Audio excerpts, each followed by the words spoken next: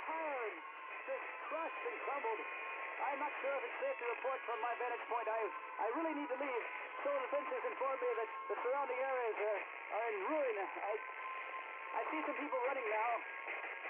In the opinion of this reporter, if this nation, or in fact the world, ever needed heroes, that time is now.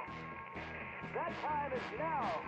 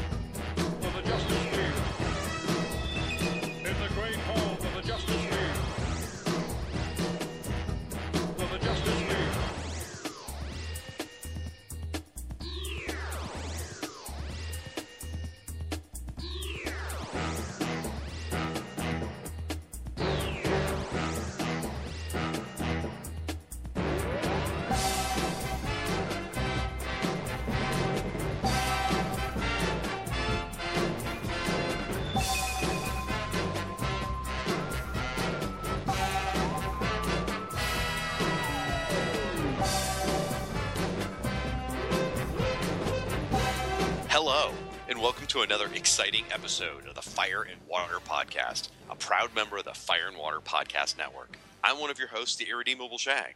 Along with me, as always, is my co-host, the man who's walking on water, Mr. Rob Kelly. How you doing, buddy? You know, Shag, it occurs to me that between the Jerry Conway interview you did, and then the guest appearance by Paul Spataro about the Squadron Supreme, and the debut of your JLI Bwahaha podcast, we have not actually done a show together in like a month. It's been really nice, hasn't it? Yeah, I mean, look, while I am sure that you will annoy the living hell out of me before we get to the first commercial break, I'm happy to be here with you, my friend. Well, that makes one of us, so that's fantastic, Doug. That's really great to hear. Thanks. Right. I appreciate it. Yeah. So as we get into this, Rob just mentioned a whole bunch of shows. We should talk a little bit about the network for just a second. Just a reminder, folks, the Fire and Water Podcast, we're on episode 161 of the show. I know. Can you believe it? And we've rebranded the name of the show a little bit. This is now the Aquaman and Firestorm Fire and Water Podcast, just to help distinguish with the feed. But if you're still getting this show through the old feed that you've been getting all along, just so you know, you can also, or rather, whichever you prefer, pick up this show on its own iTunes feed. You can go out to iTunes, search for Fire and Water Podcast, it'll come up, or search for Aquaman and Firestorm, same thing will come up. You'll see the one that has the Aquaman and Firestorm logo. That's this show, and that feed will give you just the Aquaman and Firestorm episodes. Just want to put it out there, let you know. And as we go through this episode, and I say a lot of really hyper-intelligent things, and Rob says pretty much a bunch of nonsense, please go on the social medias and It's comment. opposite day. Well, pull back the curtain for just a second. By the time this recording is over, it will be April Fool's Day. That's true. That's true enough. While you're on the social medias, please use the hashtag of #FW Podcasts. It has an S on the end of that. That will help all the other listeners find your comments. Again, we can all comment on how wrong Rob is. So I mentioned how long the show's been going, right? We started this in September 2011. That's, what is that, almost 5 years? 4.5 years now, yeah. Yep. And when we started, we joke about this. Our characters were nowhere for the most part. I mean, they had just kind of been resurfaced in Brightest Day. But that was about it. And now, let's just see. Last week, we saw Aquaman on the big screen. Unbelievable. Unbelievable. So, I know we had a whole episode on BVS, but what did you think of the Aquaman cameo?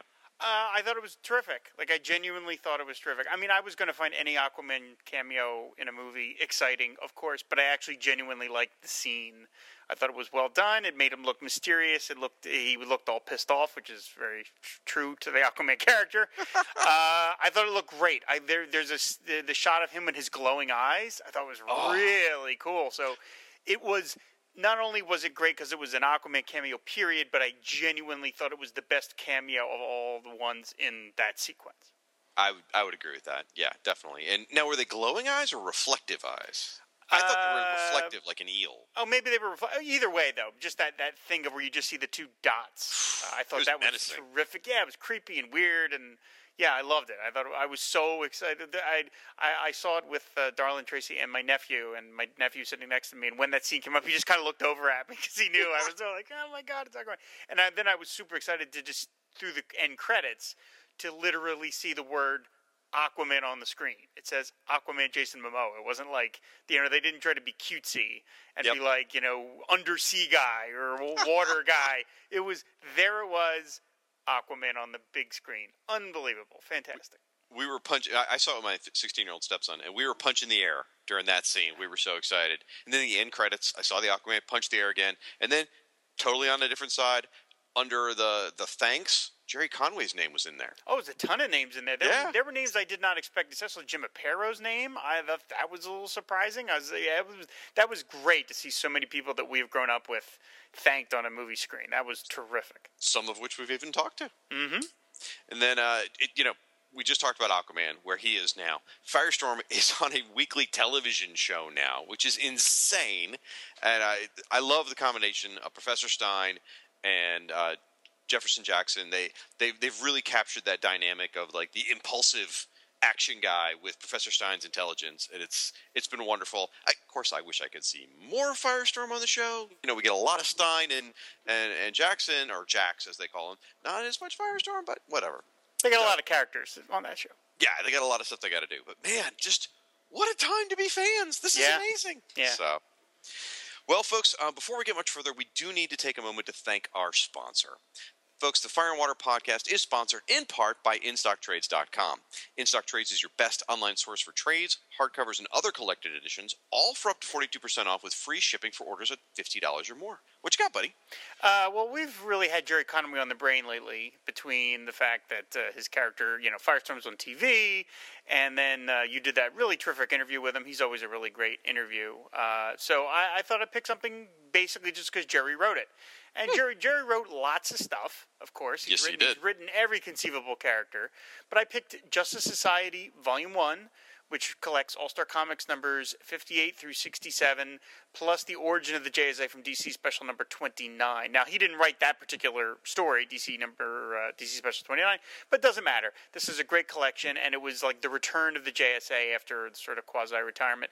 The writers are, as I said, Jerry Conway with also Paul Levitz. The artists are Wally Wood, Joe Staten, Rick Estrada, one of my unsung favorites, Rick Estrada, Keith Giffen, and Bob Layton. The cover is Brian Bolland. 224 pages, normal price $14.99, in-stock trades price $8.24. You cannot beat that. That is a super, super great book. Those were really fun comics, so that's completely worth it. For $8, can't beat it. Was that Volume 1 or Volume 2, you said? Volume 1. Okay, there's also a Volume 2 out there. I have both of them. I've got the single issues, I've got duplicates of the single issues, and I've got the trade paperbacks. I just love those so very much. I, oddly enough, also picked a Jerry Conway comic. I guess it's really not that odd, is it, folks? But I picked sort of a different one. I was trying to think of stuff that Jerry has written more recently for DC Comics, so I picked The Last Days of Animal Man. And this was a trade paperback that, started off as a 6-issue miniseries, which came out in maybe 2010, 2008? Ooh, I can't remember exactly. But it was the first time Jerry had written for DC in a long time. And it's a really cool story. It's about Buddy Baker, Animal Man, in the far future. It takes place in the year 2024. And he's middle-aged, and his powers are starting to kind of get all hinky on him. Sometimes they work, sometimes they don't. And he comes up across some foes and has to deal with those. There's some great subplots dealing with his wife, Ellen. There's also a subplot dealing with Starfire and a little romantic possibility there with him and Animal Man. Her and Animal Man. And overall, it's a great story. And again, written by Jerry Conway, art by Chris Batista, cover art by, take a wild guess. Brian Bolland. In fact, some of it is the sort of mirroring the old Animal Man covers he did for Grant Morrison all those years ago. 144 pages, full color, normally goes for $17.99. You can get it for 45% off right now. It's only $9.89. And folks, let me tell you, it's a hell of a read. Because Jerry Conway, and I'm going to mention this again in a minute, is the master of the 3-act structure. Not only does each issue have the perfect 3-act structure, the miniseries itself had a wonderful 3-act structure. And every issue, you felt like you got a full story. You got your money's worth, and it's such a satisfying read. It's great, especially for us old fogies or going into middle-aged. Jerry, you can send your check to Fire and Water Podcast at... For these and all your other trade paperback needs, please visit InStockTrades.com. Woof. All right, Rob. So I got to tell you, I'm excited because over the course of this podcast, over the years, we've talked about some great comics. We've talked about some not so great comics. We had a few rough months there with Aquaman, and I tell you what, we're back to kicking on all thrusters here. I'm excited. I hope you are. Yeah. Oh, yeah. It was true. Well, let's just jump right to it. We're talking about Aquaman number 50. Number 50, big sort of anniversary issue. This is an extra long story, which is fun. It is by Dan Abnett, who we now know is going to be the regular writer on the series. He's not just guesting. He's going to be writing the title when it starts over with a DC Rebirth. But we can get to that later. Actually, I got a question about Rebirth, if I can ask now. Go ahead. Because I don't want to wait. You know me, I'm impatient. So, with Rebirth, I know a lot of the books are going to be shipping twice monthly. Is Aquaman one of the twice monthlies or single? Yep. Really? Oh my gosh. Mm-hmm. Now, it did occur to me today, and it's probably already occurred to you, I'm sure. I got a little heartbroken when I realized Aquaman's ending with issue 52, because once again, we're not going to make it to issue 76, right? Nope. But maybe by coming out twice a month. I was thinking that. Maybe if they do that long enough, we'll get to 76 before somebody has the bright idea of starting the books over yet again. Well, when his movie comes out, they probably will. Yeah, I know. All right, sorry to derail you. Let's talk about Aquaman number 50. Anyway, okay, yeah. This story is called Dead Water. It's by, as I mentioned, Dan Abnett. Guest penciler is Brett Booth. Guest inker is Norm Rapmund. Colorist is Andrew Dahlhaus. And then there's like 19 other credits. The story opens with cops and some FBI agents investigating a shark attack. Now, that seems kind of strange. Why would the FBI get involved in a shark attack? Well, that's because it took place on the roof of a skyscraper. So what the hell's going on there? The FBI says, well, we're here because we're calling in an expert. That, of course, is Aquaman. We then cut to underwater, where Aquaman is arriving at Spindrift Station. Now, if this is a counselor ship, where's the ambassador? The ambassador, of course, is Mira. She's here to basically run the place. You like that little reference? It took me a second. I know, it took me a second.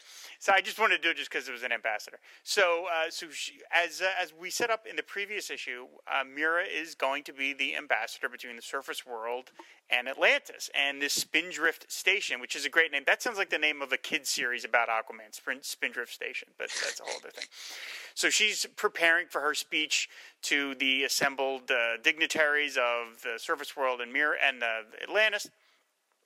Aquaman shows up. They talk a little bit. He says, look, I'm going to go off and help the FBI find out what's going on with this weird guy, because the FBI thinks it's an Atlantean monster. There's a great little moment where Mira's like, why do they say it's an Atlantean monster?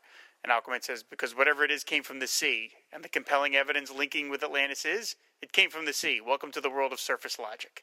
So I like that.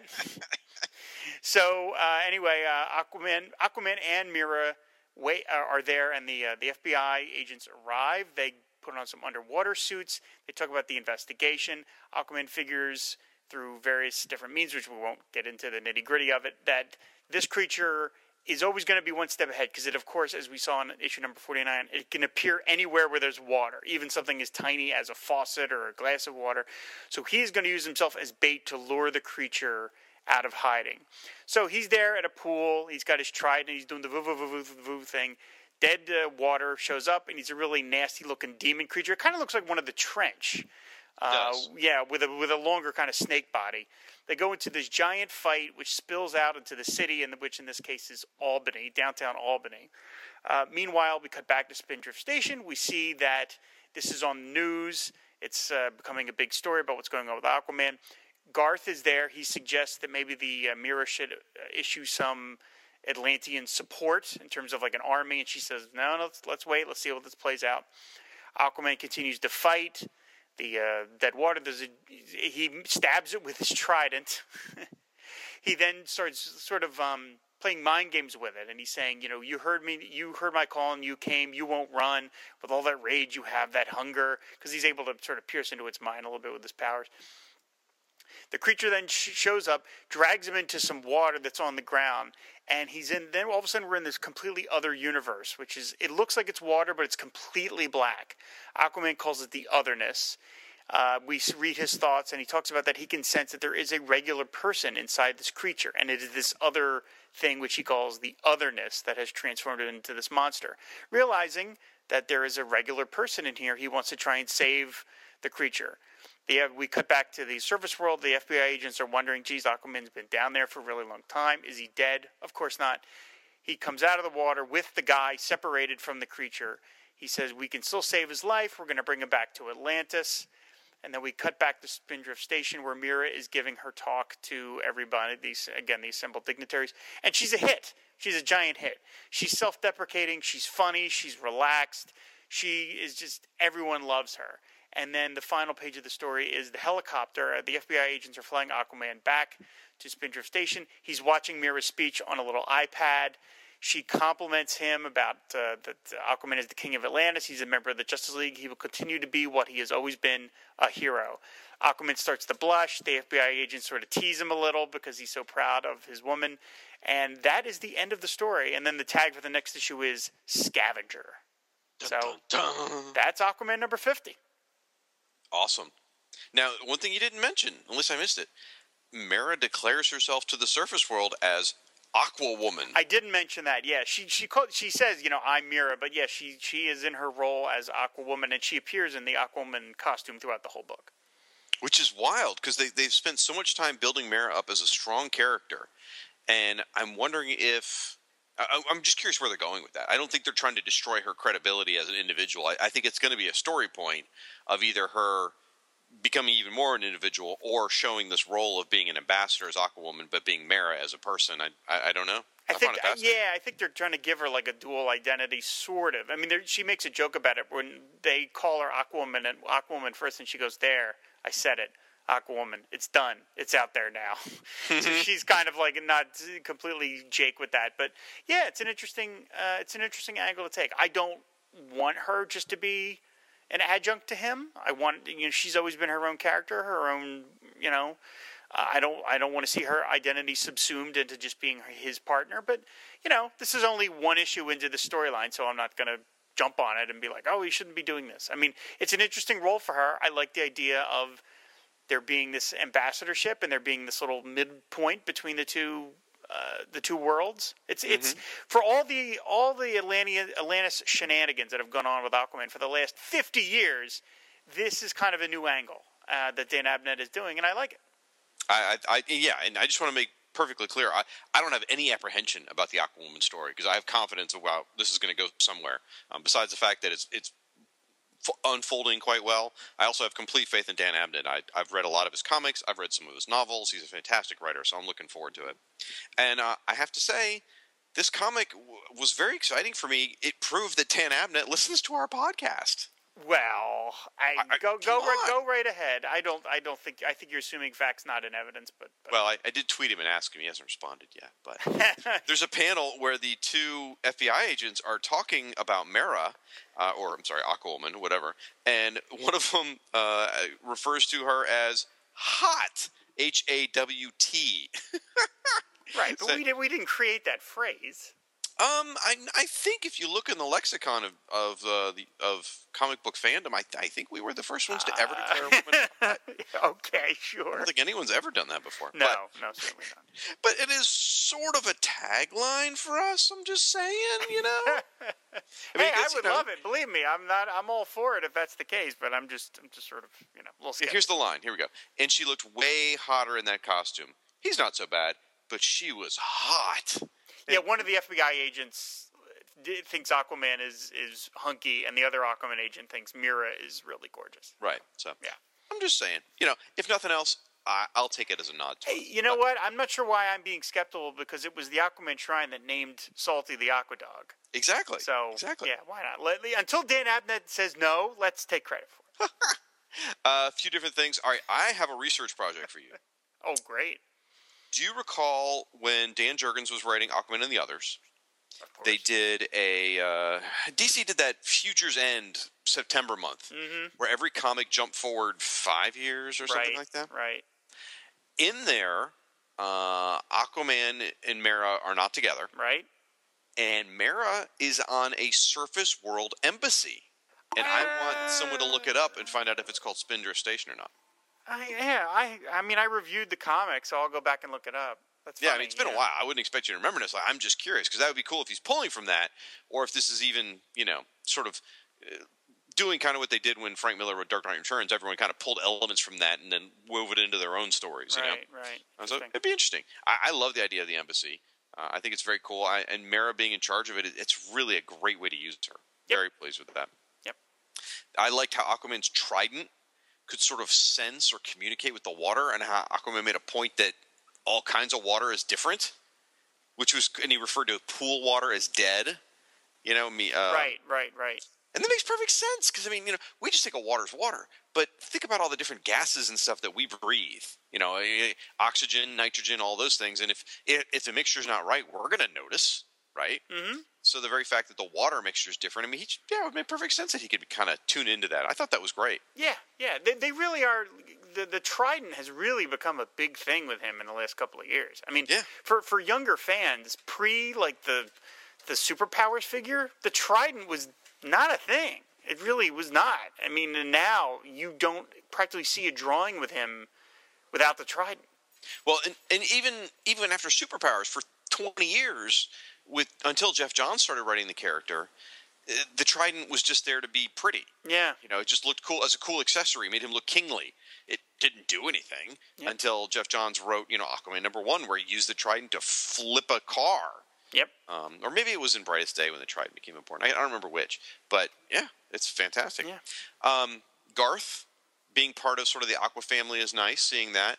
And he is wearing a sort of the camo suit, a modified version of the camo suit. Mm-hmm. From the 1984 miniseries, yeah. Yep, which he later wore as Tempest. He wore a red version as Tempest, but here he's wearing the blue version. And I noticed and maybe I missed this in the previous issues, I don't know, but he's got the tattoos on his face, the Tempest tattoos. Mm-hmm. Did he have that in the other issues by Cullen Bunn? I don't remember that being there. I don't remember. I really don't. I don't think so. So it was nice to see that. While we lost a lot of development they did with Garth, after Flashpoint, it's nice to see, them giving him whatever they can at this point. And there's some good jokes in there about Googling for the first time and all that. I mean, the humor worked, and the way you described Mera as just being charming and really won over the audience, she won me over in that speech. It was the dialogue was so good and so clever the way he did that, and the way she, interacting, asking people what they're wearing in the audience. I mean, it was genuinely charming, and I could absolutely see why she won the reporters over. Yeah, it was solid all around. I thought the humor was nice. It was just nice to see a fun, upbeat. I mean, not that the last issue wasn't, but the last issue was really to me, a prelude to this. I mean, in terms of the last issue was just a conversation. It was really just trying to reestablish some relationships, and this is more where he's going. And it was nice to read a fun Aquaman comic again, where the characters are getting along and they're a team and they're doing their own thing too. I liked all the supporting stuff. Thought the FBI agents were fun. I enjoyed the opening bits where the cop is making all the Jaws jokes, and they're like, really making all these jokes, and it's like, this. Why are you making a joke? This doesn't seem to be very funny. Someone dying of a shark attack, and then you realize, well, they died of a shark attack in a pool on top of a skyscraper. How can you not have some gallows humor when it comes to a bizarre situation like that? Right.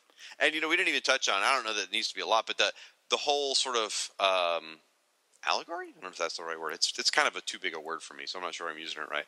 But about racism, basically, surface world racism. Everyone assumes that someone comes from the water, they're Atlantean, and it turns out the bad guy's actually a surface dweller, not even an Atlantean. Right. So I mean, that was that. I wonder if there'll be downstream ramifications from that, or if it just is just a really powerful piece as Atlantis declares its place up in the surface world. Yeah, it'll be interesting to see where he goes with it. It's. I think Abnett is off to a good start, and like I said, he's going to be taking over the title when it reboots it, and so I'm very happy about this.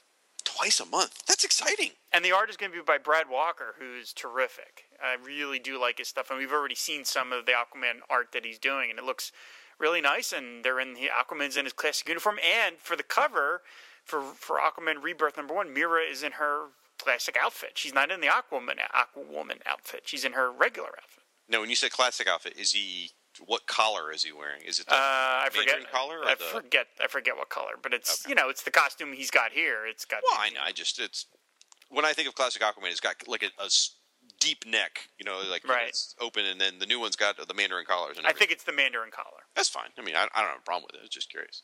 Now, is he going to be drawing both issues each month? That would be a bit of a surprise. I think it's like Brad Walker, Jesus Marino, and a third person. So I have to figure that they're really. alternating.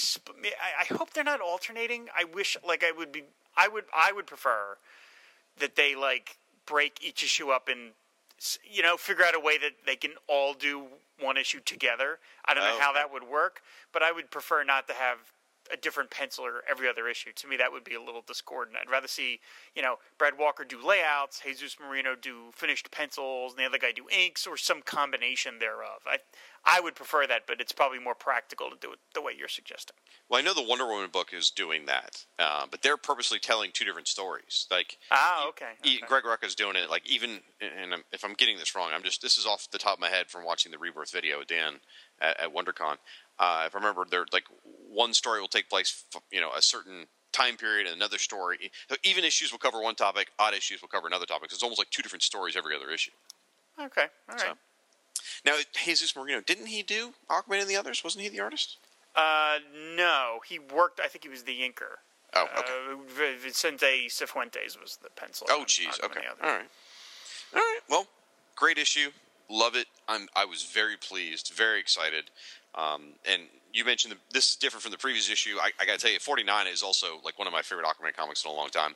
Reminds me a lot of when Chris Claremont used to do this with the old X-Men, where you'd have action, action, action, and then you'd have an issue with, Kitty smoking Wolverine's cigar, having a conversation. Mm-hmm. Oh yeah, those are some terrific issues of X-Men. Those those little character beat ones. Yeah, they were great. And I think honestly, I'm not saying anything against Aquaman number 50, but I think Aquaman 49 is an issue I'm going to remember for a long time. Okay. So, and I can't wait to see where it goes. Woohoo! Yeah. Now, before we go to break, I did want to mention, because we have not done a show together in a while, at least a Fire and Water. Nice. A Fire and Water. There is some more Aquaman news that we do want to get to. Is first of all, they have officially cast Mira. It's going to be Amber Heard. Woohoo! I initially, that's oofa. Smoking hot. Yeah. Now, I initially was not thrilled with that, because I was just sort of all right, I was kind of hoping they would go for somebody a little more of kind of the brainy type persona. I can't speak to her as a person, but, because Momoa is clearly going to be more savage Aquaman, and I was hoping maybe they would counterpoint that with somebody who was a little more refined as Amira. But I've only seen Amber Heard in a couple of action movies. She's been doing some slightly more kind of highbrow stuff lately, so maybe she's capable of that. I have no idea. So I'm okay, she certainly looks the part. I'm more excited about the idea that Mira is going to be in the Justice League movie. Oh, is she going to be in that too? Yes. Oh, wow. Yeah, so that means they're going to be doing a lot of Aquaman in the Justice League movie. It's not just... Yeah, so that's kind of really exciting news. So that's a big deal. Maybe she's not cast as Mira. Maybe she's cast as Aquawoman. I'm kidding. Yeah, all right. Take a breath. Yeah, I was what are you doing to me here? And then the other, well, yes. Okay. I just want to say with Momoa, I'm not giving up hope that Aquaman is going to be savage in battle, but still be very regal and intelligent when he's not in battle. I don't think there's any reason why you can't have that, and it would be a good departure from some of the roles he's played. And I'm still holding out hope. Yeah, I can only go by what I've seen him in, and I've seen him in two things: Game of Thrones and Conan, and both times he played a brutish, silent action hero. He did not play someone who talked a lot. Doesn't mean he's not capable of it. I don't know. Watch Stargate Atlantis if you want to see that. No, I'm not doing that. There's a show. There's a show he's on called Red Road. Which is not anything. He's not like sci-fi. It's not genre. It's like a thriller. I don't know how much he talks on that. I have no idea. So he may be capable of all those things. I literally just don't know. But I just thought it would be interesting to have cast someone just of a different kind of type. I don't even know what I'm saying, because it's not like Amber Heard and Jason Momoa are similar types. It's just I've seen Amber Heard in things, and they're all action movies. I've seen Jason Momoa, and they're all action parts. So it's like, okay, they cast 2 action people. Maybe they could have gone a little contrast, but again, I don't know. Amber Heard was just in a movie called The Danish Girl, which is a very Oscar baity kind of, very highbrow movie, and she's in that. So maybe so. But again, I'm just excited that she's going to be in the movie, in the Justice League movie. That's a big deal. And I was talking to Joe, who runs the Twitter feed, and he was suggesting that the whole Unite the Seven poster, which they issued last year, is Mira going to be the 7th member of the Justice League? Because they have said Green Lantern is not in this movie. So if you're talking... But good point. I mean, he's supposed to be the 7th, as I understood it, but if he's not in the film... They flat out have said he's not in Justice League Part 1. They've said that. So now you're talking Superman, Batman, Wonder Woman, Aquaman, Flash, Cyborg. Well, who's number 7? Well, maybe it's Mira. That would break up the sausage fest a bit. I mean, there's even a reference to that in Aquaman number 50, where she talks about being in the Justice League, and she's like, "Wow, 2 women in the Justice League at the same time? Can we do that?" So maybe so. Then the other news is that James Wan has been out, the director of the aforementioned Aquaman movie, has been out giving statements about what he intends the movie to be like, and I like what I'm hearing. He's talking about that it's going to be a swashbuckler. It's going to be fun, the F word, fun. It's going to, I don't know whether this was all scheduled or this is an effort on WB's part to kind of head off a little bit of the criticism that BVS is getting for being kind of so heavy that they're kind of like, let's get James Wan out there to talk about how fun Aquaman's going to be. I don't know. Maybe they planned this already. I mean, WonderCon was already coming down the road. But anyway, he's talked about that he wants it to be a fun adventure movie with sea monsters. That sounds good to me. So far, I like what I'm hearing about the movie. Yeah, I read the article, and he was very complimentary towards Warner Brothers on how they let the director set the tone of the films and all that, and I think that'd be great. I like it when you have a franchise and yet the individual films feel different from each other. Yeah, as it should be, sure. Captain America are the espionage movies of Marvel, and things like that, and I like that different sensibility. Yeah, I think that's terrific. It's a great Marvel's doing it that way. They've got Doctor Strange coming this year. That's going to be different than all the other movies. It just has to be. So, yeah, I'm very excited. It's seeing Aquaman on the screen for 15 seconds was really exciting. I can't imagine what it's going to be like next year seeing him in Justice League, and then a year after that seeing him in his own movie. It's just more than my puny little brain can handle. I got to tell you, the guy's super funny too. I saw him at Dragon Con many years ago. James Wan or Jason Momoa? I'm sorry, Jason Momoa. Okay. Right after Stargate Atlantis was ended, and he was hysterical on stage. He was so funny. Sharp comedy. Some physical comedy, and just in funny, great. Did he crush someone with his bicep? Was that the humor? He was threatening to hurt one of his fellow panelists. That's where some of the humor came from. Yeah. There you go. Well, his bicep is like the size of my head. So. Well, folks, with that, I think Rob, you said we're going to go to break. Yeah, let's go to break. We'll play some promos, and when we come back, we'll talk some Firestorm. We're not just going to talk Firestorm. We're going to talk a brand new Firestorm comic written by Jerry Conway. Believe it or not.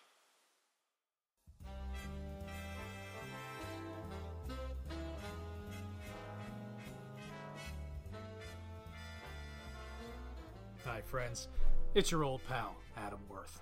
You may remember me from podcasts like Comic Book Fight Club, The Quantum Cast, and the thousands of other shows I somehow get roped into making guest appearances on. The podcasting world has been very good to me, and I feel it's about time that I give back.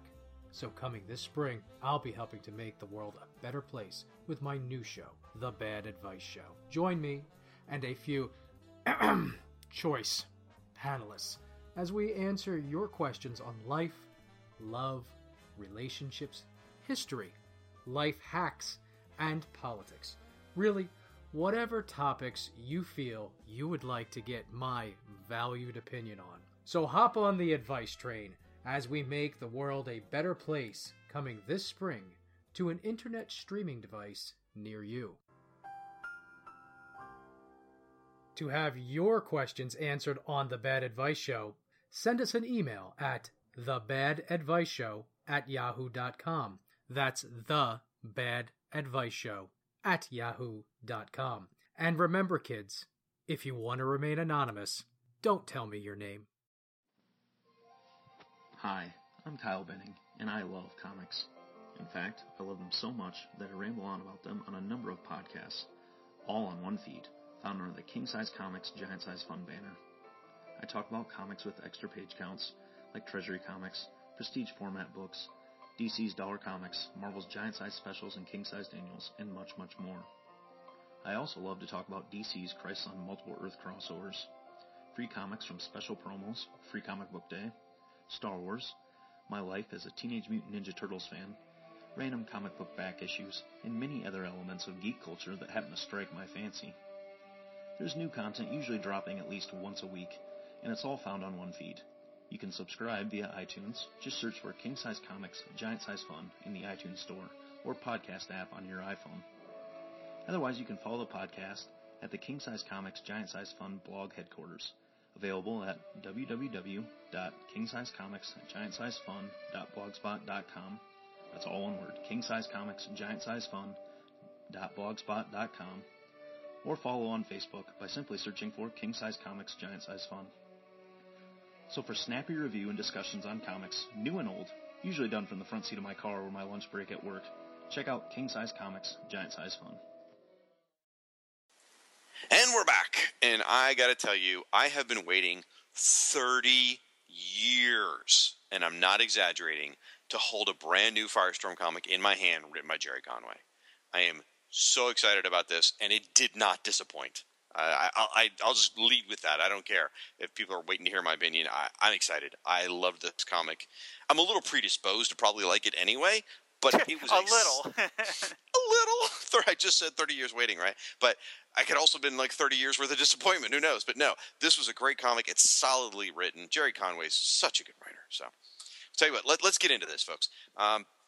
The comic is called Legends of Tomorrow, and obviously they're borrowing the title from the television series, even though Firestorm's the only character that is from the television show. It is a 80-page story with 4 individual stories within it. Firestorm's the lead story. There's also a 20-page Sugar and Spike story. There's a 20-page Metamorpho story and a 20-page Metal Man story. We're not going to touch on those for the purpose of time here, but definitely pick up the comic, read all 4 stories, enjoy the hell out of this because it's a great comic. It's an cover to cover. anthology. We've been talking about for years. We want the anthologies to come back, so Yep. buy the anthology. If you get the sticker shock of $7.99 and you're like, whoa, hold on a minute, think about it. Break it down. That's only, $1.99 per story, right? And they're full length. I mean, the Exactly. stories are. I was surprised when I bought it that I didn't realize. I kept reading. I was reading the Firestorm story, and it just kept going. I'm like, isn't this stopping at 8 pages or something? I'm like, no, okay. So yeah, it's actually really no more expensive as if you bought all 4. It's much cheaper, actually. cheaper, it's only $1.99 per comic, really, if you think about it that way. The truth is, what it was is a bunch of miniseries they put together as an anthology instead, is what ended up happening. And it's heck of a bargain. So, all right, we get a cover by Aaron Lopresti and Chris Sotomayor, and it's Firestorm coming at you, and then there's inset panels of the other 3 stories. The story itself is entitled United We Fall, Part 1, written by Jerry Conway. Oh, feels so good to say that. Penciler Eduardo Pensica. I am terribly sorry. I am sure I said that wrong. You have my apologies. Inker Rob Hunter. Letterer Corey Breen. Editor Jessica Chen. And then it has the note there, Firestorm created by Jerry Conway and Al Milgrom. Yay! Very nice. All right. 20 pages, 7 distinct scenes. If you step back and try and look at what this story is really about, you look at it at a 10,000-foot level. You know what? That's my thing. Okay? I don't make fun of you when you talk about your little guy that talks to fish. All right? Just step off. So, at a 10,000-foot level, I said it again. What? You said it again. I'm going to say it one more time. You keep interrupting me. At a 10,000-foot level, this is the story of 2 young men. Both are growing up, and each dealing with their own big life events that's happening right now in their private lives. And it's bleeding over into their superhero lives. One of the boys is overly confident and acting impulsive, and the other boy is stressed in trying to make his father proud. And again, those are influencing their activities as a superhero. All right, so folks, again, I mentioned it. This is a brand new comic. It's 6 issues. Well, we don't know how long Legends of Tomorrow is going to go as an anthology, but the Firestorm story is a 6-issue story. So this is important. Please go out and buy this comic. Show your support, okay? When the story opens, it opens in Star Labs, and we find Firestorm, who is composed at that point of Ronnie Raymond and Jason Roush. They are testing the limits of their powers. Professor Stein is there. He's conducting the tests, and he's advising Ronald. Yes, he calls him Ronald, not Ronnie. Oh, I've missed Stein so much. He advises Ronald that he's moving too fast to do a proper analysis. Ronnie's all overconfident, though. He's completely confident in his abilities and his transmutation powers. Keeps repeating that, he keeps the phrase, I got this. Says it several times. Meanwhile, Jason is actually advising caution. Jason even says at one point something interesting. He says he's losing sync. We don't know what that's about. Put a pin in that. Remember that. Anyway, turns out Ronnie didn't have this. And in a gorgeous splash page, Firestorm crashes, splitting Ronnie and Jason into their separate forms, and they bounce along the ground, which is kind of humorous, actually. Stein puts out the fire while talking about the instability of the Firestorm Matrix. And Stein's lamenting that he doesn't have his old research notes on the Firestorm Matrix of the project, and even goes as far as to mention his old research associate, Danton Black, who is also a foe of Firestorm called Multiplex. Then we get our first glimpse of the real impact on Jason. Before he mentioned he's losing sync. Well, we see him now. He's struggling physically. He says he's got a horrible headache. Looks like he's sort of leaning on the wall for support. Something's not working right. They talk for a little while, and then they decide it's time to go home. So Ronnie and Jason transform back into Firestorm. They fly home. When we come back to our characters, it's just before midnight, and the boys are spending a little time with their rents. And by the way, my 16-year-old stepson felt the need to explain to me what rents was the other day, saying that it's parents, as if I'd never heard the term. And then when I shocked him to explain that we used the term when I was a child as well, over 30 years ago, it blew his mind. He also believed that his generation invented the meme. So, kids. So we get a nice scene of Ronnie and his mother together, and she is about to take on this new job as the vice principal, presumably of Ronnie and Jason's high school. Then we also find out that Ronnie's got a big football game tomorrow, the next day. It is the last intramural playoff game before the big state championship. So he's got that on the brain. Meanwhile, we visit with Jason, and he's there with his dad, and Jason is very stressed about his interview he has the next day. He has an interview for an academic internship with a company called Glowtech, and Jason's really nervous, and he wants to make his dad proud, but his dad comes across as a great guy, saying he's proud of Jason's heart. He's not as worried about what Jason does with his mind as he does what he does with his heart. Nice scene. I like that. And at the end of it, both boys are texting the same girl, going back and forth with the girl, asking if they'll be there for him the next day. Then we get an interlude. We meet a scientist named Dr. Marla Cunningham, and she's in a taxi cab that is attacked by a legion of multiplex duplicates. They're very interested in her work on what they call positive feedback loops in nuclear fusion cycles. That old thing. They kidnap her, and then we start to see something very interesting with multiplex. The different multiplex duplicates actually have slightly different personalities. In fact, they each kind of go about suggesting she call them different names. One of them says she should call him Professor Black. Another one says Multiplex. Another one says Danton. Another one says Dan. Something's going on there. Next morning at school, we catch up with Ronnie and Jason, and Ronnie's pal, a guy named Eddie, and this girl that they were both texting last night named Tanya. You may remember Tanya from the old Firestorm stories from the New 52 series. So Ronnie and Jason are both sort of vying for Tanya's attention, and neither one are really winning. And she, during the conversation, she does come out that they're her best friend. So clearly both boys are stuck in the friend zone with Tanya, so ouch. We spend a little time also with Ronnie's friend Eddie. Then we meet a friend of Jason's, an intellectual rival named Monica Littman. And these are two new characters we've been introduced to. Hopefully, I love it when they introduce new subplot characters, so hopefully they'll stay around. Then the football game commences on Milgram Field. Love that. And Ronnie is the quarterback of the football team. The coach has assigned the play to the team. But Ronnie takes it upon himself to change the play. He opts for a running play instead of a field goal, and as I say these words, I realize that these terms are probably completely foreign to you nerds, but trust me, they're football words. And then the change in play actually pays off, and he wins the game. Incidentally, this play also allows Ronnie to score the winning touchdown himself. The coach is furious, even though they won the game. He mentions to Ronnie that Ronnie needs to learn teamwork, he needs to learn how to take direction, and how to share responsibility. Not coincidentally, these are exactly the same problems he's having sharing the Firestorm Matrix with Jason. Tanya arrives in the locker room, and seriously, teenage girl in the football locker room right after the game, she's going to get a rep. She's not careful. Anyway, she's there because Jason has passed out during this all-important interview is his. Ronnie and Tanya rush to Jason. She's there with Ronnie's mom. They're trying to help Jason into a car. They're going to go see a doctor. And then they get talking, and Ronnie and Jason sort of decide they need to go visit Professor Stein instead. They're worried this actually has to do with what was happening before with Jason losing sync and the stability of the Matrix. So they transform into Firestorm and start flying towards Star Labs. And at this point, Jason's still pretty out of it. You know, you see his floating head. He's kind of like dizzy and whatnot. And Ronnie continues to insist that, no, I'm responsible, Jason, trust me. On the way, Firestorm gets distracted because they see the semi-truck, a gas tanker, that's in trouble. Ronnie stops the runaway truck with his transmutation powers, but Jason continues to struggle. He's having a hard time keeping it together. Everything starts to go wrong for Firestorm. Then we see over at Star Labs, Firestorm comes hurtling through the sky and smashes into the ground right near Professor Stein. And we see Ronnie yelling, screaming, "Help, Professor! I think we're going to explode!" And you see like the ghostly images of Jason and Ronnie screaming. Very, very dramatic moment. And you really feel the tension rise, you know, at that exact second. At that second. Makes a great conclusion. To be continued. So good! What'd you think of it, Rob? Oh, it's a lot of fun. I mean, I won't say that I was like, oh, God, I could totally feel like this was Jerry Conway writing the character again. But at the same time, like, it did remind me of, we've been covering his classic stories at the normal review episodes. And the way he alternates the subplots and the way he really spent a lot of time with Ronnie, way more than I would have expected. Because normally it's a superhero comic, and it's, you know, you would think it'd be much more Firestorm, but he was much more Ronnie than he was Firestorm. Yeah. I mean, you know, and Jason too.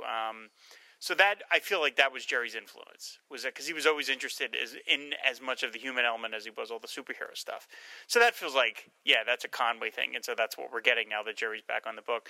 I really like that football sequence. Mm-hmm. I don't know why exactly, because I don't care about football. To watch it in live action, you would think reading it in a comic book, you know, not since NFL Super Pro has football and comics been done so well, but it was like, I don't know, it was really, it was a Kickers Inc. Kickers Inc. That's right. That was a really well done sequence. I think that was maybe just the work of the artist in terms of just how it was staged, mm-hmm. But that was like a really effective sequence. I was like, you know, I admit when I got to it, I sort of prepared to like just scan over, but I'm like, no, this is really well done. I don't want to see a whole football comic, but still, that was really pretty cool. So, yeah, it was a lot of fun. It's more verbose than your typical superhero comic of the time now, because nowadays it's just so minimal dialogue. Yeah. And I think that's Jerry's influence, because he comes from an older school and where there was a lot more dialogue. There was just a lot more talking. And I think that's definitely Jerry's thing. And I enjoy that. I like the characters conversing back and forth. The Firestorm action stuff is almost the seasoning to this story as opposed to the main course. And, you know, it's funny. I don't know. I'm having a hard time identifying the Jerry influence specifically, as you're saying. I just, you know, I know that I read a solid superhero comic just now because I got a lot of different pieces. I got the superhero. I got the background. I met new characters. 7 different distinct scenes happen in this story. You don't get that in a modern comic nowadays. It's usually 3 scenes is pretty much what you get. Yeah. So maybe I could say that's the Jerry influence. I don't know, but Dan Jurgens also did an excellent job. I just know that I'm walking away feeling like I read a great, solid story and had a lot of the great Firestorm tropes. I started making like lists of different things. Some of the good Firestorm tropes that Jerry definitely had in here was Professor Stein testing the powers. That's kind of a thing. You get the 2 characters that are in the Firestorm Matrix bickering with each other. That's always a joy. He called Ronnie Ronald. It just makes my heart sore whenever he does that. You get a lot of teenage angst. In this case, they took the time to give us 3 different things that they're angsty over. They're angsty with their parents. You've got angst over the school responsibilities and football and stuff. And then over this girl. He developed all 3 of those in such a short period. You know, we find out Ronnie's in trouble with his coach, which is a very classic thing in Firestorm. And Jason worrying about his relationship with his dad, also another classic Firestorm thing. Very exciting. And then as far as some of the solid storytelling elements, I mentioned earlier, the solid 3-act structure. It's here. You get the opening. You get, I don't remember the right terms for the 3-act structure, but you get, you know, the introduction, the rising action, and the climax. And you got all 3 of that in the story. Very nicely, built well. You felt like you read, not necessarily a complete story because it's clearly part 1 of a story, but you felt like you got your money's worth. Even if I paid $3.99 for this comic, just for these 20 pages, I still would have felt like I got my money's worth. Can I say something that was not in here that's, to me, a very Conway-ism? Okay. At no point does Firestorm turn something into, like, a giant teddy bear or some other weird shape. He does that in every issue of the classic series, and then they That's didn't true. do that here. But I mean, this is a very heavy action, and it's not meant as a criticism. I just think that to me would be the hallmark of a Conway Firestorm story is if Firestorm turns something into something funny. You know, That's he's true. Statue of Liberty into a giant water balloon. He was always doing that in every issue. He hasn't done that yet, but we're just one issue in. Well, there was only 2 opportunities for transmutation. One, he was Exactly, transforming right. a wall into gas, and the other, he transformed the road into sand to slow down the truck, which I thought, by the way, was a really clever way to stop the truck. But yeah, I'm willing to bet. You know, we got 6 issues here. I'm willing to bet we're going to see some wackiness. Yes. Maybe a giant rubber duck or something. I don't know. We'll see. What else do we get? Oh, I like the buddy story developing between Ronnie and Jason. I mean, there's some rivalry, but there's some buddy developing, which is pretty cool. The subplot building with Multiplex. Now, when I interviewed Jerry a few episodes ago of this show, Jerry did mention, he even said, well, I'm kind of giving something away, but that's okay. Which we're going to find out that apparently Multiplex, the different versions of Multiplex are different possible versions of Multiplex. They're not just duplicates anymore. So that's why you're getting the different personalities. So I'm really fascinated to see where that goes. I can't wait to find out where that goes. That should be really cool. Then, obviously Jason being sick, that's an interesting development. If you have read ahead, folks, to the future solicitations, you know where this story's going. I don't necessarily want to spoil it for you here, but Jason being sick is a real big clue, and Professor Stein being in the story is a big clue. So we'll see where that ends up going. Now, the splash page is absolutely beautiful with Firestorm out of control. I love that, and I especially love the next page. They're not numbered, so I can't tell you page numbers. But when Firestorm flies and bounces off the ground and bounce, and then they split as part of the bounce. I just think I imagine that in animated version. You know, like doink doink boof. Like I can totally see that in my head. I would just love to see that. And the artist is really, you mentioned some of the artwork, like the football scene was exceptionally well done where Ronnie's leaping over the crowd. He's, the touchdown where he's got the ball right in the foreground and big touchdown letters is great. And he draws Ronnie and Jason as teenagers. A lot of artists have a hard time drawing teenagers. They look like adults. Yeah, they look, A lot of times it'll be just adults with a backpack, or something, or a hoodie. But no, these look like teenagers. He did a really good job capturing that. And a lot of the dynamic action, because Firestorm's supposed to be, even when it's just the teenagers talking, there's supposed to be a sort of dynamic feeling to the scenes, and he really sets that well. It was a great establishing issue. Professor Stein, who's my personal favorite character in the Firestorm Matrix, didn't get a lot to do this issue, but I think that's because this is intended to be an establishing issue for people who haven't read Firestorm before. And I think it sets the stage. I think if you don't know anything about Firestorm going in, you now have a really good idea on Ronnie's personality. You know he's impulsive. You know he doesn't follow directions and he's not sharing the Matrix well. You know Jason's a big brain kid, but something's wrong with him. He's not doing well, but he's got a good heart. You know these things about the characters already. You know Stein is sort of the absent-minded professor. It's building quite well. All right, so there's some Easter eggs in here we're talking about. I mentioned the one, Milgram Field, which is hysterical. Right. Did you catch the streets that Ronnie and Jason live on? No. Ronnie lives on Cayenne Drive. Okay. Okay. And Jason lives on Broderick Boulevard. Okay. Isn't that awesome? Now, there's something in here too, Rob. On our Who's Who podcast, you and I have talked about this a few times, and I'm wondering if you noticed, when you draw a floating head with a character, right?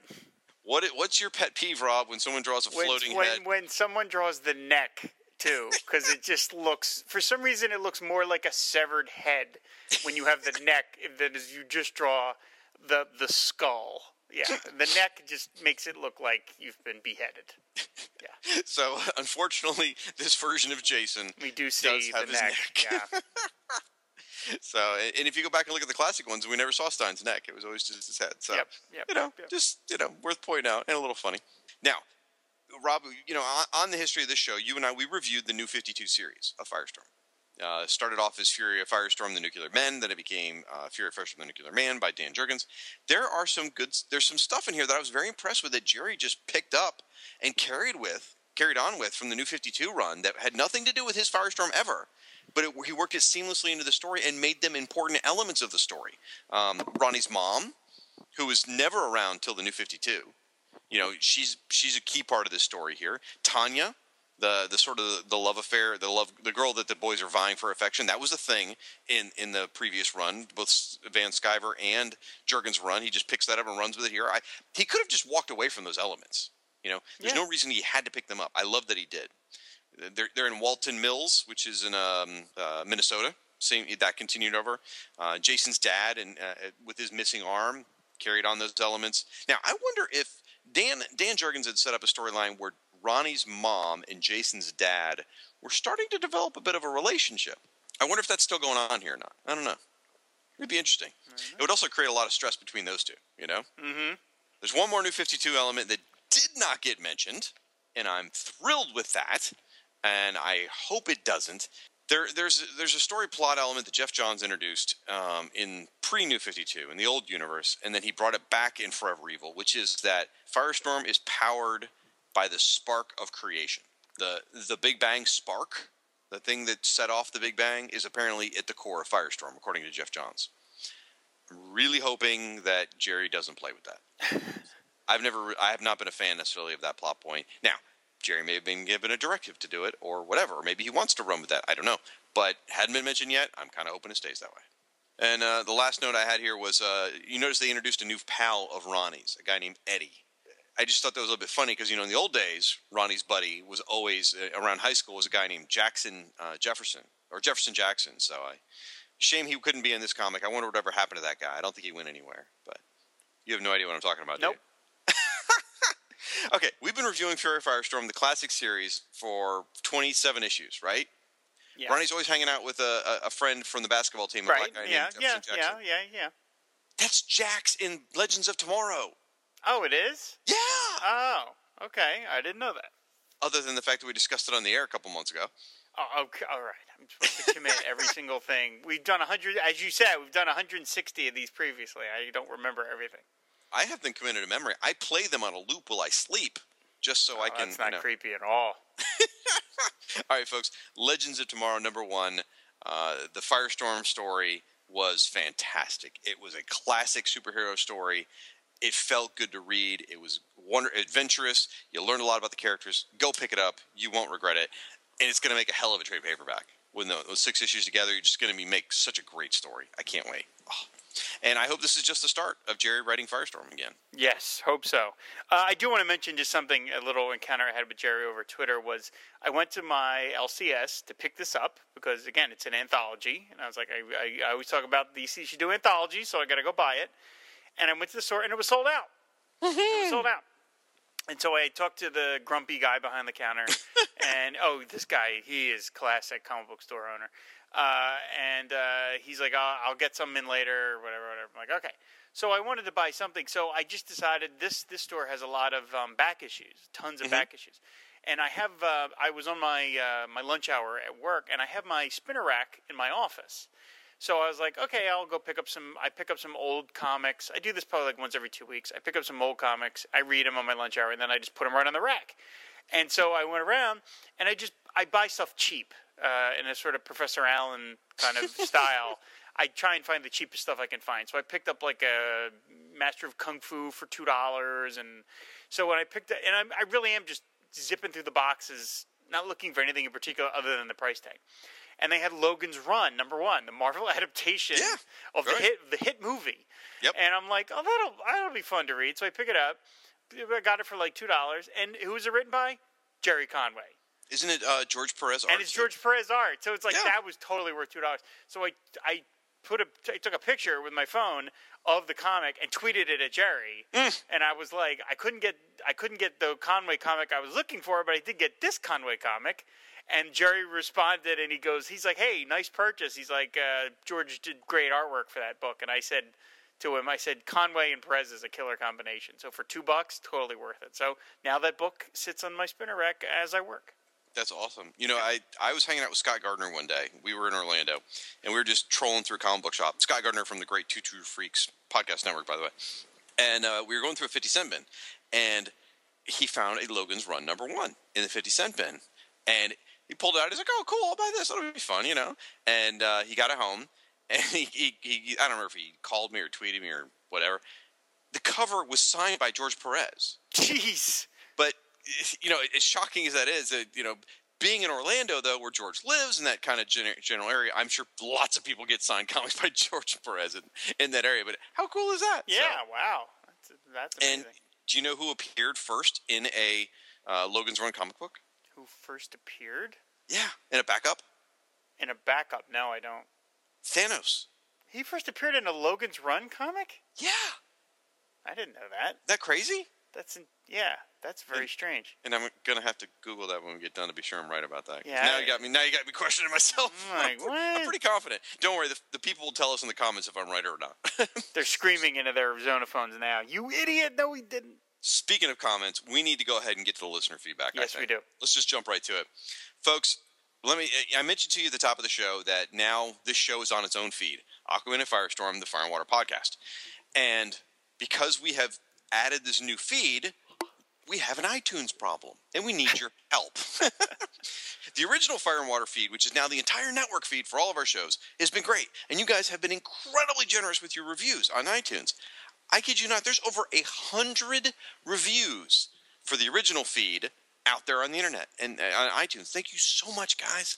Now, the new feed, which is just this singular podcast, Aquaman and Firestorm, the Fire and Water podcast, has a whopping 9. So, we need your help. If you gave us a review on the old network, you can even copy-paste. I don't care. Just please consider going out to iTunes and giving us a review. Rob and I are going to blow through. We've got several of the reviews from folks, which were very generous, and we're going to read these. These are all iTunes reviews. So, Rob, you want to kick us off with the first one? Yeah, I just do want to mention before we start off, though, it's funny. One of the earliest reviews I think we got on iTunes was from Ryan Daly. And remember how, snarky his reviews were? And now he's part of the network? Yeah. That's very fun. I just think that's very funny. And as Lincoln... Tell you what, hold on. Don't say any more. Put a pin in that, because we're going to talk... And I hate using that phrase. I can't believe I used it twice. Anyway, we're going to talk about that when we read his review. So just hold on to your thoughts for just a moment. All right. Go ahead. Okay. All right. By the way, I looked up Thanos. He did not first appear in Logan's Run. Where did he appear? He first appeared in Iron Man number 55, February 1973. He did appear in a backup story in Logan's Run number 6, but that was in June 1977. So you were partly right. Darn it! So, all right, fine. Ugh. And that didn't make any sense to me just because I'm like, if he was created in a Logan's Run book, Marvel wouldn't own him, and they sure do. So. But he was created, but he appeared early. So how far in his appearances was that, though? 4 years. Okay, all right. So, okay. All right. Anyway, we got an iTunes review from Al Girding of the All-Star Comics Review Podcast, which is a very fun show. One of the best podcasts out there. That's Al saying that about our show. It is so much fun following along the Firestorm and Aquaman books being covered in this podcast. The hosts are very entertaining. The whole network is A+. Thank you, Al. Woohoo! All right, so the next one is a review from Ryan Daly from the Fire and Water Podcast Network. He does Secret Origins, Power of Fishnets, and Give Me Those Star Wars. As Rob mentioned, Ryan is very witty and a master of sarcasm. So listen to this review, folks. The subject line was, finally, a podcast specifically for the dual Aquaman/Firestorm niche market. If you're fed up with the endless discussion and analysis of Batman, Spider-Man, and other so-called popular and successful superheroes, this podcast is for you. Aquaman, King of the Seven Seas, and Firestorm, the Nuclear Man of the Seven Seas, are given their proper love and respect from the show hosts Rob and the Irredeemable Shag, possibly an alias. Comic fans, geeks, and other social misfits will rejoice at the banter and reportage dished out in this podcast equivalent of Siegfried and Roy. If you're like me and grew up wanting to talk to fish... if you grew up like me and wanting to talk to fish like Aquaman, or set your head on fire like Firestorm, or replace your hand with a harpoon like Aquaman, or wear puffy sleeves like Firestorm, and maybe some kind of alternative universe pirate version of Aquaman, you're just wasting your time reading this review. Subscribe to the Firewater Podcast already. Fan the flame, Firestorm fans. Ride the dolphin, Aquaman Shriners. Hilarious. Very funny. So I sent Ryan a message saying, hey man, thanks so much for doing the review. That was a riot. And he said, well... you're welcome, but I don't like you that much. All I did was copy and paste the review I wrote for you guys from 4 years ago on iTunes. So it's actually the same review he gave us on the other feed. Mm-hmm. He was very pissy in the early days, very, very sarcastic. And now that well, that's what I'm saying. He's mellower now that he's part of the network. And I can only think of the phrase from Abraham Lincoln, better to have them inside the tent pissing out than outside the tent pissing in. I think he's just run out of funny bits. Could be that too, but I'll take it. And I think this review is the first time I ever took notice of him, by the way. All those years ago when we would do feedback, and he had certainly done stuff, but it didn't resonate. This was the first time he resonated and thought, okay, this little prick's somebody I'm going to remember. Let's move on. We got an iTunes review from Buck Rowlett. That is, by the way, that's my favorite gambling game, Rowlett. He says, Aquaman and Firestorm, they make a super pair. Do you love superheroes that no one loves? Oh, come on, Buck. This is the show for you. Aquaman and Firestorm together like no one wanted. Tune in next show as the dastardly Slipknot makes his first appearance and the hosts jump the shark. All kidding aside, the show has been super fun from the beginning. The hosts, Rob and Shag, truly love these characters, and that really comes through in each episode of the show. If you know nothing about these characters or you're a fan of these characters for decades, this show is a fun look at each of them over the years. The hosts, Rob and Shag, have fostered a great, friendly community of like-minded fans around this show, except for the aforementioned Ryan Daly. I have been listening for years. I look forward to each episode. It is great to see the show expand into a larger network of shows. Keep up the great work, guys. Thank you, Buck Rowlett. That's very much, very, very appreciated, Buck Rowlett. Woohoo! Heard from Lil Chad Buckelman from the Lantern Cast and the Ragman blog. He wrote, Nuclear Subs unite! In the new golden age of comic fandom, it's not hard to find a podcast devoted to comic books. It is, however, difficult to find a consistent podcast of quality that engages you both during your listening experience and after. The Fire and Water podcast is just such a show.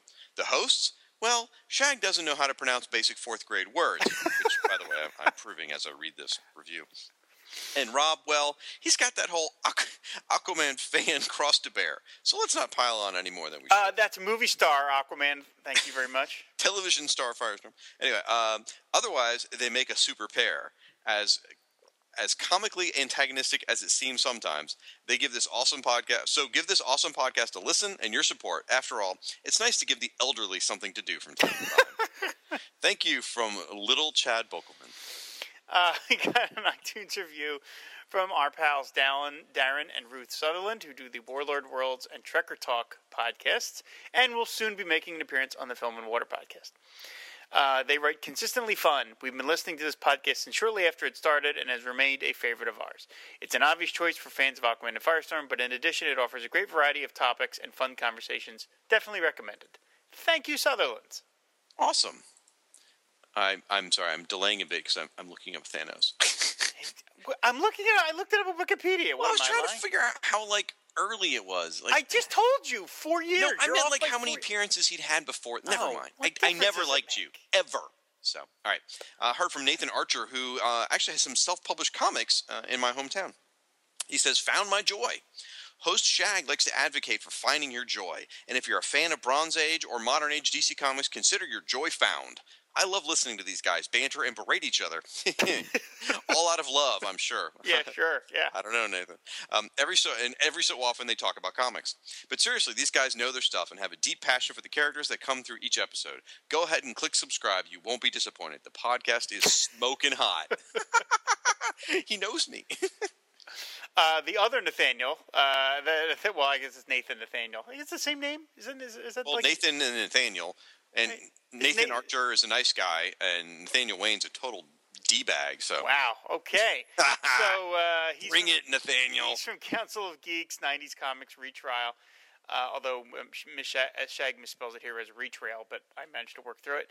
Did you like to compile all the feedback? No, I edit the show. I do enough. Well, whatever. You put the thing in the front and the thing in the back, and you go, Shag, I worked so hard on it. That's a good imitation of me.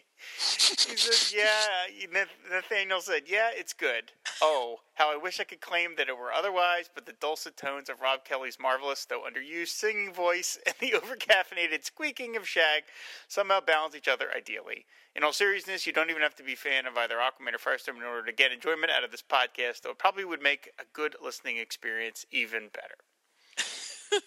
Oh, Nathaniel. Thank you for that. We do appreciate it. The last one for now comes from Chris Franklin, who's also part of the Fire and Water Podcast Network and with the Supermate Show. He calls us the odd couple of comics podcasting. I think that makes me Felix, doesn't it? Yeah, I think so. I think so, probably. Okay. Anyway, how could a show about Firestorm and Aquaman become such a cornerstone of comic book podcasting? because Rob Kelly and the Irredeemable Shag have that certain something that's hard to quantify, but lots of fun to listen to. Their love for the subject matter is infectious. In addition to coverage of all things pertaining to the Nuclear Man and the King of the Seven Seas, the show also has a rotating features covering whacked-out stories by Bob Zany Haney and the Whatever Happened To series from DC Comics Presents. If you listen to one comics podcast with bickering co-hosts, then you should be listening to this one. Well, folks, that is our iTunes reviews. We're going to get into a lot more feedback, but once again, this is me standing outside your window, holding a jam box in a Dobler sort of way, asking you to please go out to iTunes and leave us a review on Aquaman and Firestorm, the Fire and Water podcast, because it will help other people find the show. It will raise the profile of it, and the community of people that listen to the show, which, by the way, collectively we're all called Nuclear Subs. The community will grow, and we'll continue to have a lot of fun with each other. So, I like the idea of you in a duster with the boombox hanging over your head. Exactly. That's me. So we're now going to get into feedback. This is specifically feedback to episode 158, which was our last review show, where we covered Aquaman number 49 and the classic Fury of Firestorm number 27. Now, by the way, we should have mentioned at the top of the show, we forgot, the classic Firestorm reviews are on hold for 6 months, folks. For two reasons. One, so we can cover Legends of Tomorrow, this new Firestorm story by Jerry Conway. And two, honestly, to have a 6-month proper build-up to the introduction of Slipknot. I mean, I think that's important, don't you, Rob? Yeah, well, if I don't know. If we do the math, 6 months, does that take us right to Suicide Squad? When's it come out? August. No. April, May, June, July. But right, it's okay. It was a good try, though. It was cute of you to try. Take your shoes off if you need to count that much. First thing comes from Ryan Daly. He says, "You had me at Silver Deer's fishnets." Yeah, we had to know that'd be right up Ryan's alley there. We got an email from Ange, who does the Supergirl comic box commentary, who's been on this show. He says, Victor Cifuentes has pinch hit a lot in Superman books, so I'm used to his style. I'm not surprised that Mira looks so good. One thing that I like about that final splash page of her in the Aquaman costume is that she kept the classic Mira collar, giving it a bit of her flair. About Firestorm, as I said somewhere along the way, I think this is a turning point in the series. Things went a little bit downhill for me after this. From Slipknot to the new Killer Frost, all the way to the wrestler who takes bad steroids, things seem to be in an orbital decay after this. As for this issue, I hate, all caps, hate the portrayal of doctors. Do no harm. It's our first rule. Any hospital where medical staff will let someone die in their waiting room without treatment, well, they're the supervillains. That is insane. Lastly, Rob singing Human League. Although the way it sounded, maybe it was more Inhuman League. I picture that is what Black Bolt sounds like. Nice.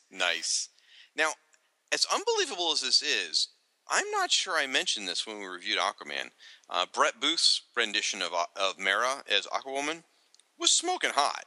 And I apologize to the listeners at home if I didn't throw that sexist comment out earlier. It's sort of my job. You're so busy taking credit for Dan Abnett's line of dialogue that you didn't. Well, I did talk about Amber Heard in that way, so at least yes. kept some street cred.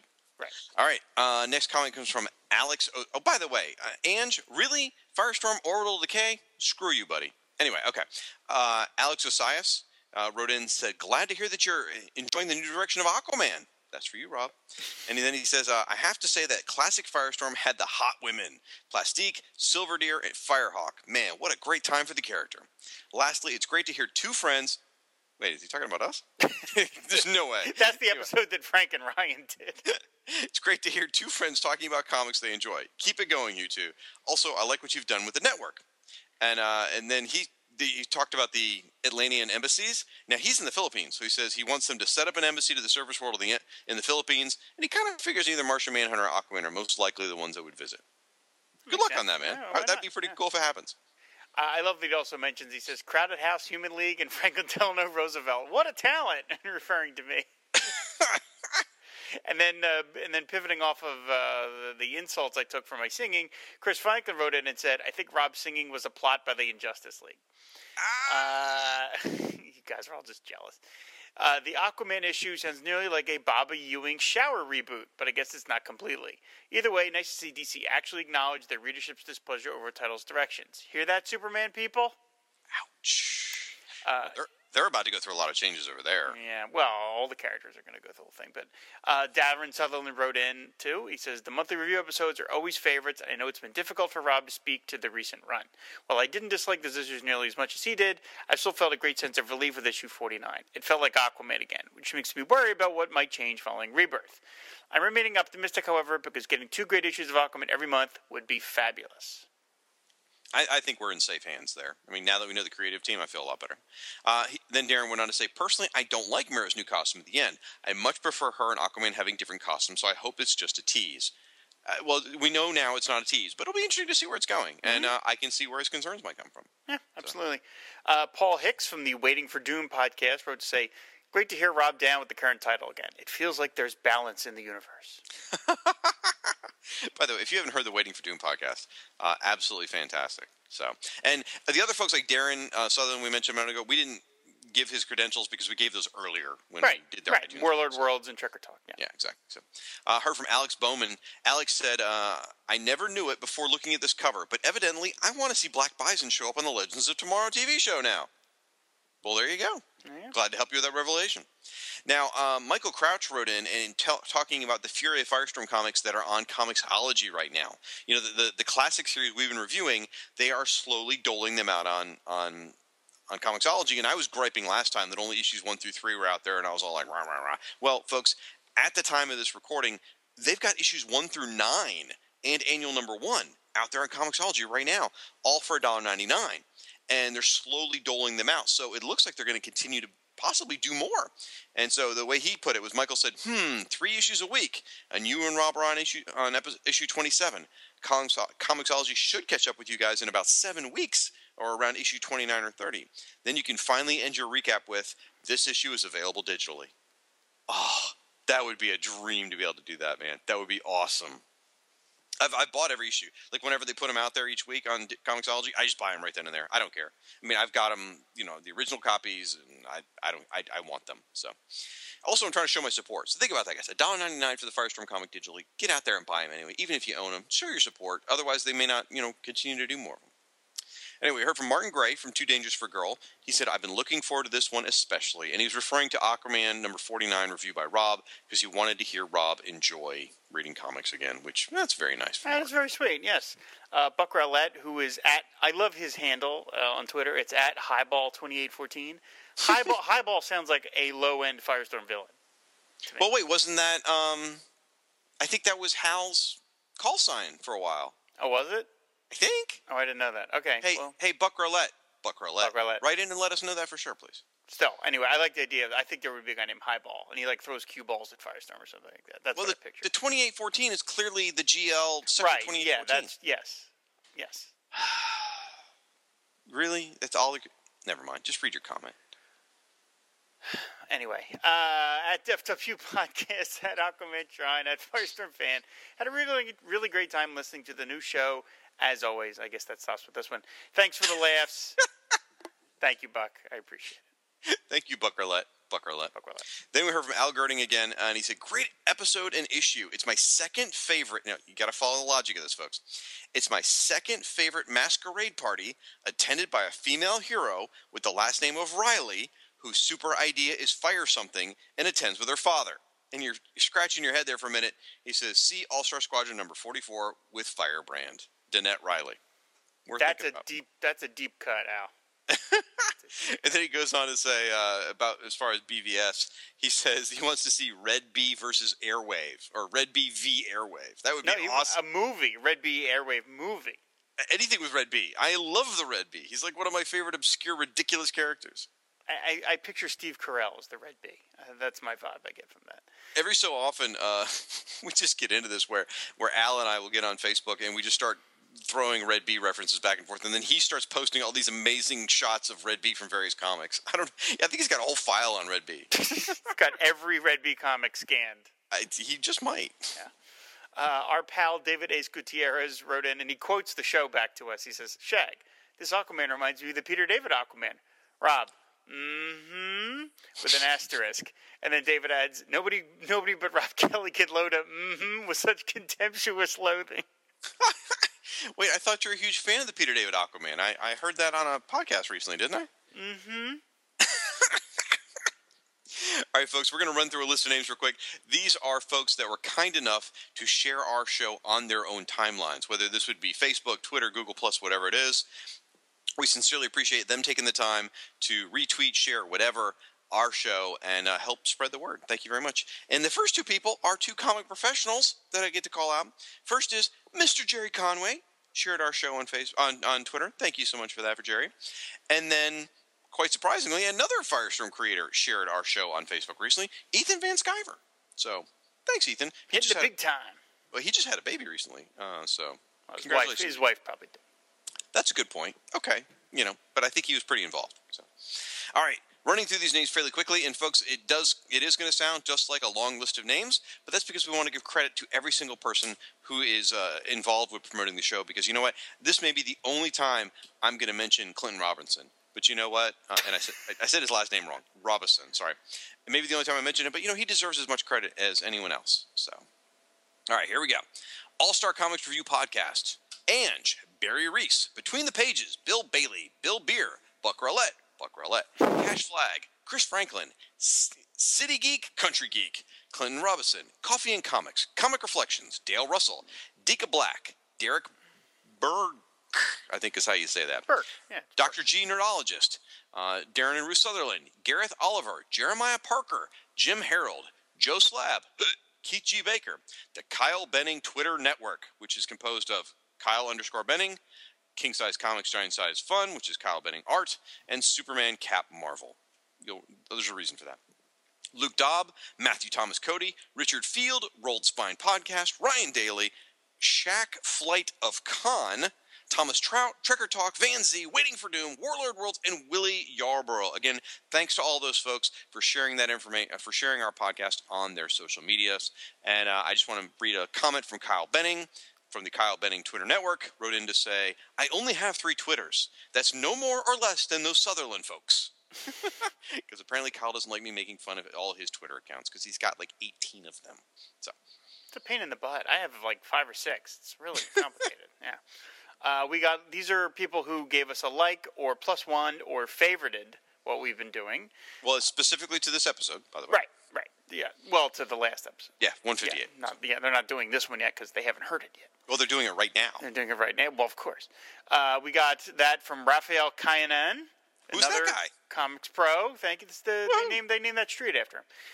We also got things from Abel Padilla, Adam Ackerman, Al Sedano, Alex Rivera, Alexander Osias, Austin Kuykendall, Bill Bailey, Bill Burr, Bill Carroll Irwin, Buck Rowlett, Callum Naur, Cash Flag, City Geek, Country Geek, Clinton Robinson, there he is again, Corey Hodgson, Dale Russell, Down and Ruth Sutherland, David Ace Gutierrez, David Golding, Artist, Dawn of Joseph, Do You Bleed, Derek Burke, Dexter_TTM, Django X Fett, Direwolf's Magic, Dr. G Nerdologist, Gareth Oliver, Glenn Walker, Herb Burnswell, Jared Gray, Jared West, Jeremiah Parker, Joe Slab, I'm not doing the hick, John D. Knoll, Jose Rivera, even though Shag wrote it in, Jose Rivera, Justin Barlow, Justin Francoeur, Keith G. Baker, Kevin Culp, the Kyle Benning Twitter Network, Kyle Petit, Luke Dobb, Luke Giaconetti, M. Anthony Gerardo, Manjid Dinjal, Marty Light, Matthew Thomas Cody, Michael J. King, Michael Kirkland,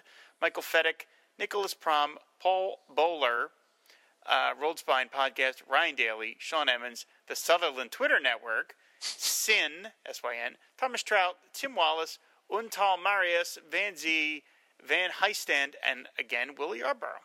You blew my joke. I even listed out the Sutherland Twitter Network to point out every single one of their accounts to point out Kyle's right. They have just as many accounts as him. So, Kyle, I take back everything I said, buddy. And we appreciate your support anyway. You're welcome. Well, folks, that's going to do it for this episode of the Fire and Water Podcast. Thank you so much for listening to the show, and thank you so much in advance for going out to iTunes and writing us a review. See how that works? Just slip it right in there. Anyway, you can find me at firestormfan.com. You can also find me on Facebook and Twitter under the same handle. You can find my friend Rob, and I use the term loosely, at AquamanShrine.net. You can also find him on Twitter and Facebook under Aquaman Shrine. You can also find him on Twitter under Film and Water Pod. And then, collectively, you can find us at the Fire and Water Podcast Network. You can also find me on Twitter under pod_Dylan, because I have a Twitter show for my new show as well. Oh my gosh, that's too many. I know. I can't keep track of all that. Anyway, you can find the Fire and Water Podcast Network is at fireandwaterpodcast.com. We're on also Facebook. There's a Facebook page for Fire and Water Podcast Network. There's a Twitter account, which is FW Podcasts, which is the same as our hashtag. And Rob, why don't you tell them other ways to get in touch with us? Well, you can email us, which is fireandwaterpodcast@comcast.net. But you can also, I think the easier thing would just be go to the contact page on fireandwaterpodcast.com. That goes right to us, and that's a very handy way of getting in contact. And a lot of folks are doing that. Mm-hmm. And by the way, we will post several images from both of these comics, the Aquaman comic and Legends, tomorrow. We'll post that on our webpage, so you'll see the entry for this episode, which is the actual MP3 file, and then right beneath that will be the gallery post, which will have some of the images from the issues. So, anything else we want to share before we go? I think that's going to do it. It was, all kidding aside, it was fun getting back together. We really haven't done this for like an entire month, and it was a blast. This is, and you know what? We got to review 2 great comics too. So that helps. Win and win. So, all right, folks. Until next time, fan the flame and ride the wave.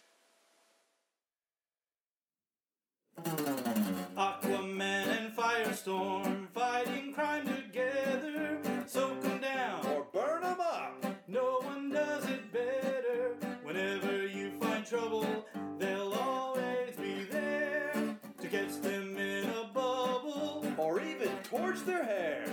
They stand for truth and justice in sea, on land, in